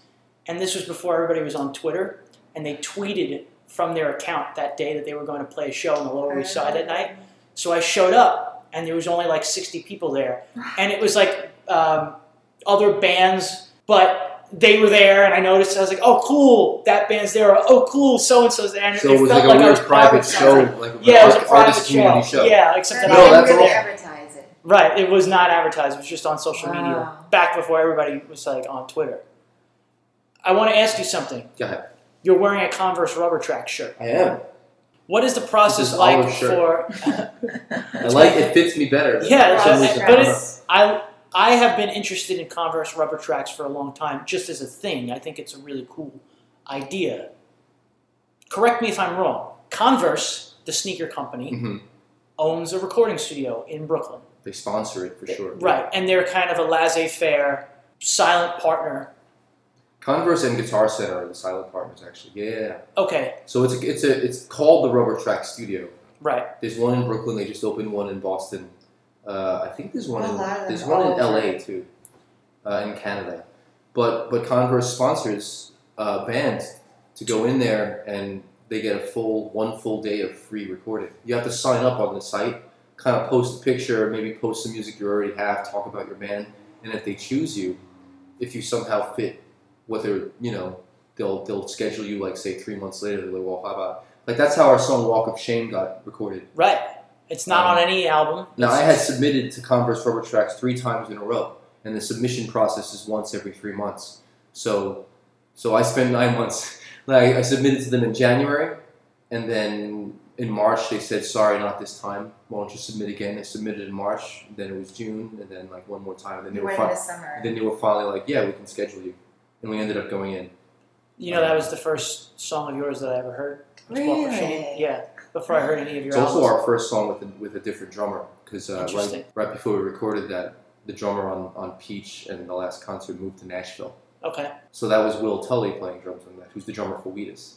So. Yeah, that's awesome. And that's the song that has the most listens on SoundCloud, too. I think that song has, like, picked up and done its own thing. It's on a site called 8-Track. That people put together their own little mixtapes Mhm. and then share it amongst themselves. It's Okay. gotten it's got over 20,000 listens without. I don't push the song at all. So Converse Rubber Tracks brings bands in and sponsors them for 1 free day of studio time. Do you think it's worth it? Like, if you're an indie band in Brooklyn trying to make a name for yourself, Do it. Oh, apply, totally. okay. You don't have to do just one song. Some bands go in there and play like an entire set live. They'll just mic up the whole thing and then get a live album out of it. Do whatever you think. Oh, because you have one day to do anything you want. 8 Yeah, hours, yeah. 8 hours. Go to it. So if you have a lot of songs written, if you've been playing them live but don't have Yeah. any kind of recording ability, that could be a Yeah. way that you can put I together mean, an what if album. you're just a singer and songwriter who just plays piano? There's no reason to go in and do one song. You could sing and play all day. Right. You just get in and you have a bunch of things that you can bring home later. If you have Logic, you can add stuff, add the strings, and get a drummer on it. Even just getting the song started. You don't have to complete it there. Sure. We did about 80% of the song there. And then we brought it back. We had to add some keyboards, maybe add like another guitar. And I think harmony. And harmony vocals didn't get done. But the lead vocals, drums, bass, guitar, like first 2 guitars, and like really cool suitcase keyboard all got done there. And then we completed it at home. And it's free. Right. It's free. It's free. Yeah. Free of charge. And they give you a free shirt. Yeah. You get a free pair of Converse that day. And then from that point forward, they have a rehearsal studio there. And as long as you book it a week in advance, it's free.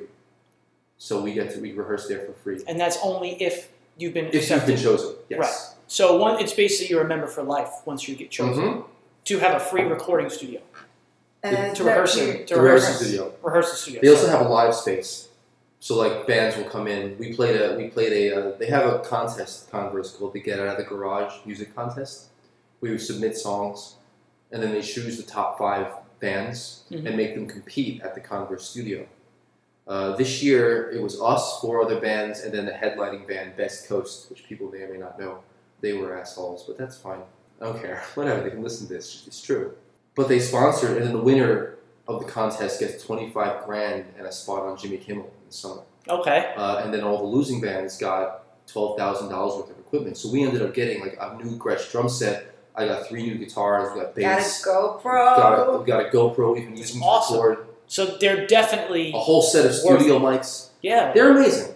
They're amazing. They do so much. But you just got to be continuously willing to put yourself out there and try to Yeah, get in. I mean, is there any catch? I really don't think there is. But it saves you all kinds of money. You're getting $12,000 in merchandise. Now everybody's going to do that. The opportunity, even if you just walk away from it with a new T-shirt and a pair of Converses, that's like $120 in your pocket right I think there. the only reason people don't apply is because they Don't know about it? They feel not ready. Like, I don't know Okay. what to play. Or just submit. It's so weird, I found out about the Get Out of the Garage for this year the week that it was going to be done. Mm-hmm. Like I found out Monday, and everything had to be on Friday, even though it had been going on for like a month. And we didn't have a music video, and we had a new album. So I recorded the Golden Time music video specifically for that contest. Now I know it's just the bouncing peach. It's just the weirdest video, and I put it up there, and I was like, well, we got a video now. So Right. Done is better than perfect. we entered, and that was in October, right? Don't remember the month. It was like October, and then I forgot about it. And then in January, they announced the top 5, and we were in the top 5. And I was like, that's amazing. But it wouldn't have happened if I didn't dig in and make that video that week. Like, Right. it's a stop-motion animation video. It did take me a lot of time to do it. But it was worth it, because I could have just been like, we'll enter next year. We're not going to be able to get something together that's good enough, or we're not going to be able to decide. And, Yeah, we cannot, you went for it. You got to go for it. This is where everyone, you cannot feel like you're not good enough. Because we all feel that we're not good enough Right. at some point. But just do it. Just take action. What's the worst that could happen? You lose. What's the best? That's your that could biggest happen? fear, too. You Yeah. lose. But And meanwhile, that's when you what- lose, you learn something. That's what stops people. Right. So Yeah. don't let anything get in the way of what you truly care about and want to do.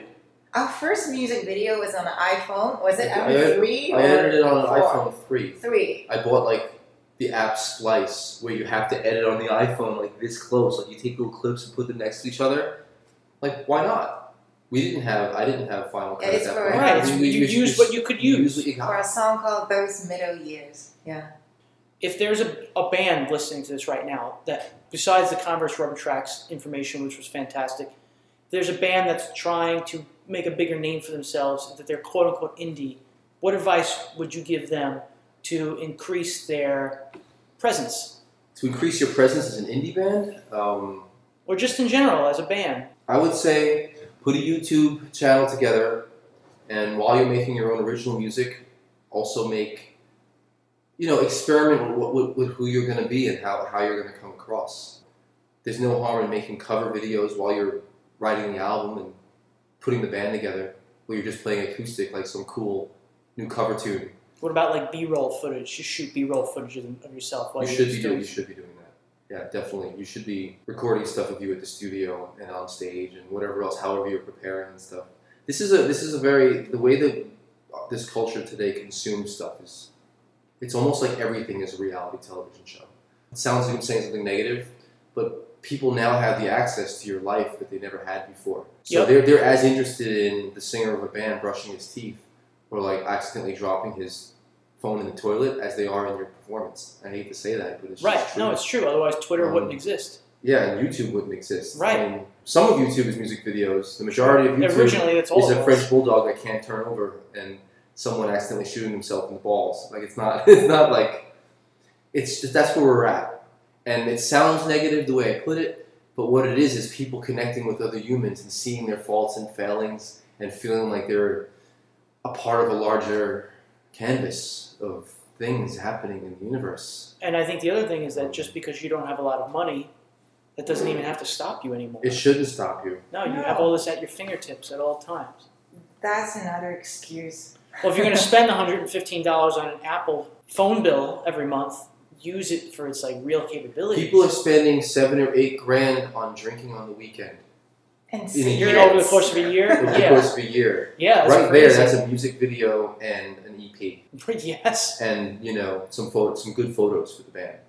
I'm just saying, if you're always escaping on the weekend, you're always trying to like kind of blur the lines between reality and because you're like, maybe you're not, just like take that money and pull Use it for something that's going to give you something. You can do it. Yeah, don't just throw it away. You're either consuming or creating. So very true. Yeah, so what are you? Wise decision. I love creating. No, I know you are. Oh, I consume too. But you have to also accept imperfections. Lots of artists, they won't show anything until it's perfect. You have to understand what it means to be perfect and not perfect. But there is no such thing as perfection. Exactly what I mean. Even as OCD as I am, I've learned to let go through playing in this band. I think in the beginning I was telling John, don't share this, don't share that. Oh, it's not perfect. I would make him like re-edit videos and stuff. She's still doing that. But there needs to be some of that too. Yeah, it's been helpful. It's a balance. I was right about a lot of stuff. I'm right about other stuff. That seems like you know what I mean? A good partnership so to me. So that's two people right about two things instead of one person right about one thing and wrong about the other thing.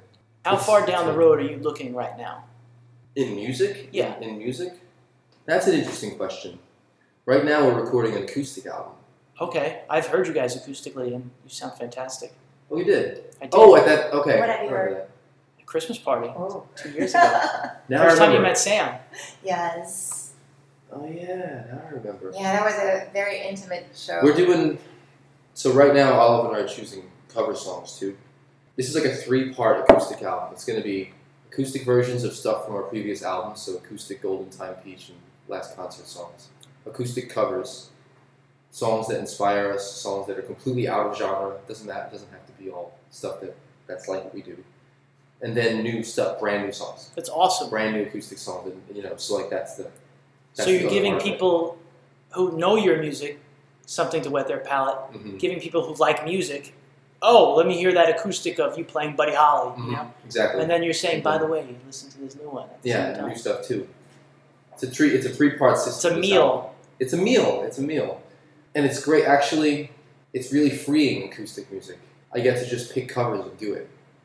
And pick songs from the old albums and do them. Sometimes being in a band, you're almost like controlling yourself, Mm-hmm. Like the album, like Golden Time, has to sound completely consistent like one album. You know what I mean? Not to say that the acoustic won't, But the fact that every song's acoustic will kind of put it in the same genre. Sure. It's going to do it. Right. Right in and of itself, it'll do it. So if we cover an old standard right next to a Strokes song, it's not going to sound as off as if we covered the Strokes as a live band and then did like a Duke Ellington tune. Right. It's just going to be two acoustic songs. Our voice is the same. The acoustic's the same. Sure. It's gonna. So it's opening up a lot. And That's awesome. So I'm feeling good about that. So looking down the road, right now for me, I think the next thing I want to do is be able to tour that, because you can tour easily. Well, you don't even need a band. You just need a setting. With an acoustic and John and Olive. Yeah. And we could go to radio stations, play live on the air, then just go right that night, play an acoustic show. And you can play in a bookshop, you can play in a rock club. It's interesting. It is. Yeah. It opens up more doors for you. Actually, there was something I wanted to share earlier. Quickly, there are 5 questions that I want to share with your listeners. Okay. That really helped me. Okay. So bring us back to what are we going to do besides just making money? Or what is your true calling? So I'm going to quickly go through that. Okay. I didn't make this up. This is by Ty Lopez, which is an internet mentor of mine. So the first question you ask yourself, question 1 of 5, what did you want to do at 14 years old? Okay. Because at the time you're not afraid and you dream. So the thing that you used to love to do is still the things that you might want to do now, but you might have forgotten. The second one is, what have strangers complimented you on as a child? What did they say that you're good at? So think about that.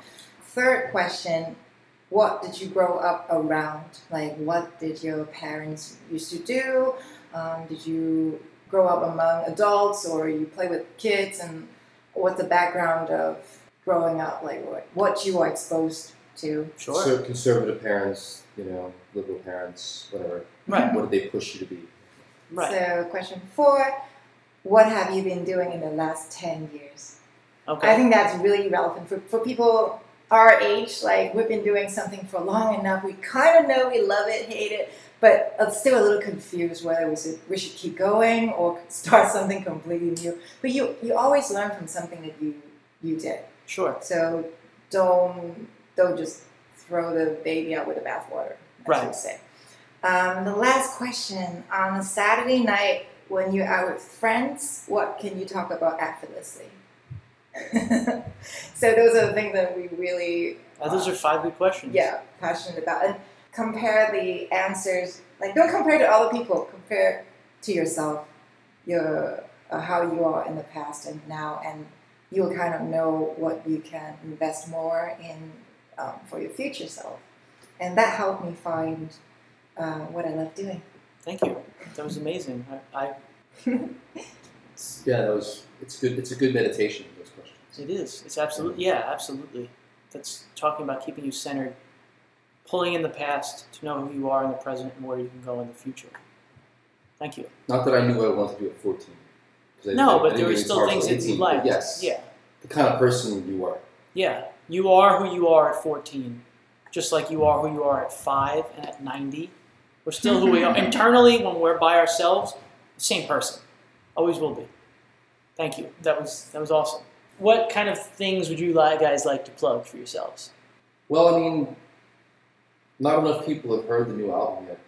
Okay. So Golden Time? At latecambrian.com, you can purchase Golden Time, which is the new album. Okay, and if people want to hear a few preview tracks, they can do it on SoundCloud, right? Absolutely. SoundCloud.com/LateCambrian. Actually, they can hear the entire album on SoundCloud. Okay. Which is either a really good idea or a really bad idea for selling it. Sure. But then again, people don't want to go to SoundCloud and listen to that all the time. You can't listen to it when you don't have internet service. Right. So in a way, it's just good to hear it and you know the full album. Sure. I stand behind the whole thing, so I'm not like trying to hide the songs from you because they're not good and hope that you buy the whole album. So it's. And they can also hear tracks from Peach, and they can hear Walk of Shame. They can hear these things. Walk of Shame is the first track on there. It's doing really good. Any other social media things? Twitter, Facebook? Yeah, everything is Late Cambrian. So at Late Cambrian on Twitter and on Instagram. Spell that for me, just so that people know. Late.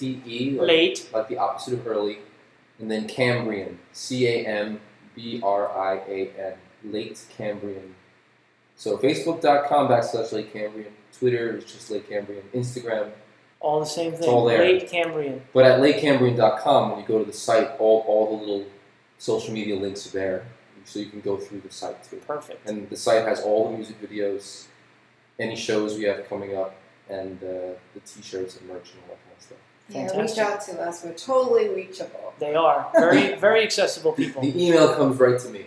It does. It does. It absolutely does. That's how I use it to communicate sometimes officially with you guys. When people buy stuff from the site and I thank them, they're like, I didn't know I was going to get to say it, or they think that someone's working it. But right. It's It's indie. It's an in-house. We're in-house. Yeah, exactly. So. I want to thank you guys for being so open with me today, talking about some of your biggest fears and how you've overcome them. And thank you for cueing me into and cueing the audience into where you're going next. Thank you, James, for having us. I have to say that it's because of your interviewing skills that we were so honest. Oh, thank you. Some Yes. interviewers make you want to shut down and not tell them anything and just give you the 3 or 4 talking points that you bring on tour. Thank you. You're So really listening.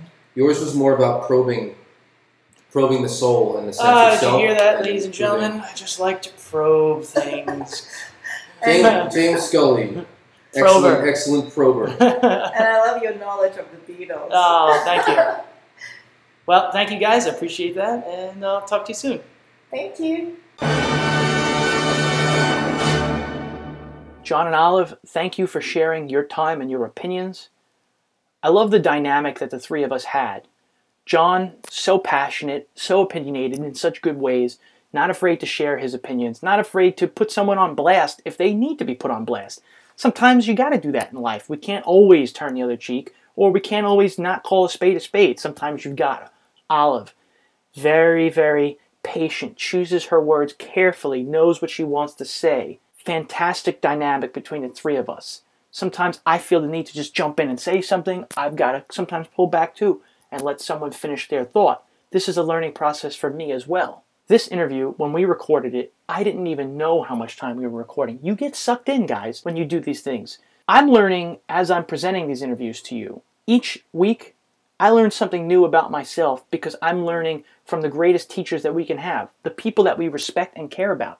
These interviews are such a great excuse for me to sit down with friends, person to person if I can, and talk to them.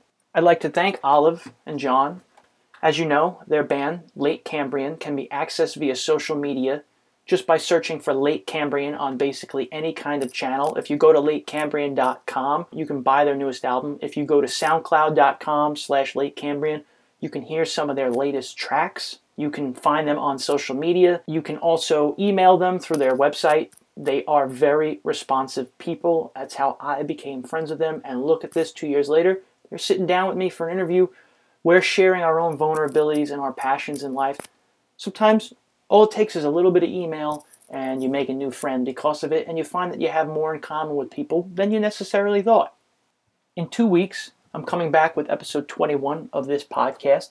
It is going to be from across the pond. I am interviewing my first international guest, a man that lives in England and is doing wonderful things for himself in culling together the necessary things that he needs to be happy, to be creative, and to be finding that his passion is satiated in his life. As always, the guests will remain nameless for now. I do that because sometimes things don't line up and I don't want to promise something that I can't deliver, but I am promising you that this interview will be happening and it will be premiering in 2 weeks on August 15th. So, like I've always said, once again, soundcloud.com/The Wallbreakers, iTunes, search for The Wallbreakers, subscribe, rate us, follow us, tell a friend, tell 2 friends. Guys, word of mouth, the only way that these things are getting spread. And if you like what I'm doing, tell somebody, please. I'm asking you because I want to help increase the reach of these things. I want to be able to have more time to produce these. I want to have the time to write these up, make them interviews that you want to listen to. I want to build this community, and it's not something that I want to be the head of. I just want to look around and say, wow, there's so many good people in my life that I care about that help me go forward. I think we all want that, and we already have that, and we just have to continue to tap into it. I'm going to close this podcast by featuring a song from Olive and John of Lake Cambrian, Golden Time. the name of the song from the album Golden Time. It's their what you would call single, if that's what John wants to call it, since it's a song that he'd like to push, and I don't blame him because it's excellent. And I want to thank John and Olive once again. Tell them I love them. Hope that I'll see them soon. And please, guys, keep getting out there. Keep breaking those walls. Think about how much easier life is when we don't have walls up all around us. What happens when you can see that open field for miles around you? It does something to your psyche. So remember, it's August. It's harvest season. Harvest your skills. Harvest your happiness. Harvest the things that you need to do to keep getting from A to B on a daily basis. They're going to keep sending those bills in the mail. Can't do anything about it. But what we can do is change our perspective and enjoy our lives. And I'm not saying that you aren't doing that. I'm saying that you are, that you're special, that you're wonderful, and keep getting out there. Keep breaking those walls. My name is James Scully. This has been Breaking Walls, episode 20. Until next time, I'll catch you on the flip side. And here's Golden Time from Late Cambrian to close the podcast. Thank you very much.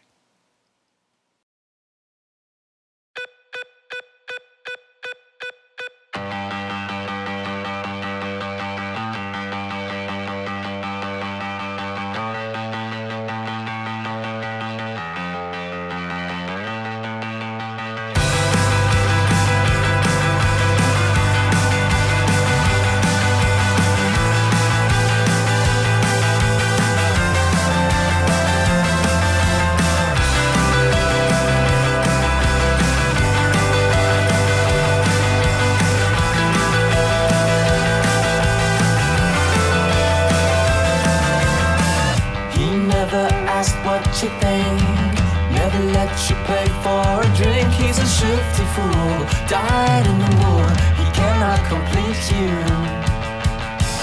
Young cats out on the prowl, old dogs tuned to your howl. I wish you knew how I miss you, I'm who you retweet to.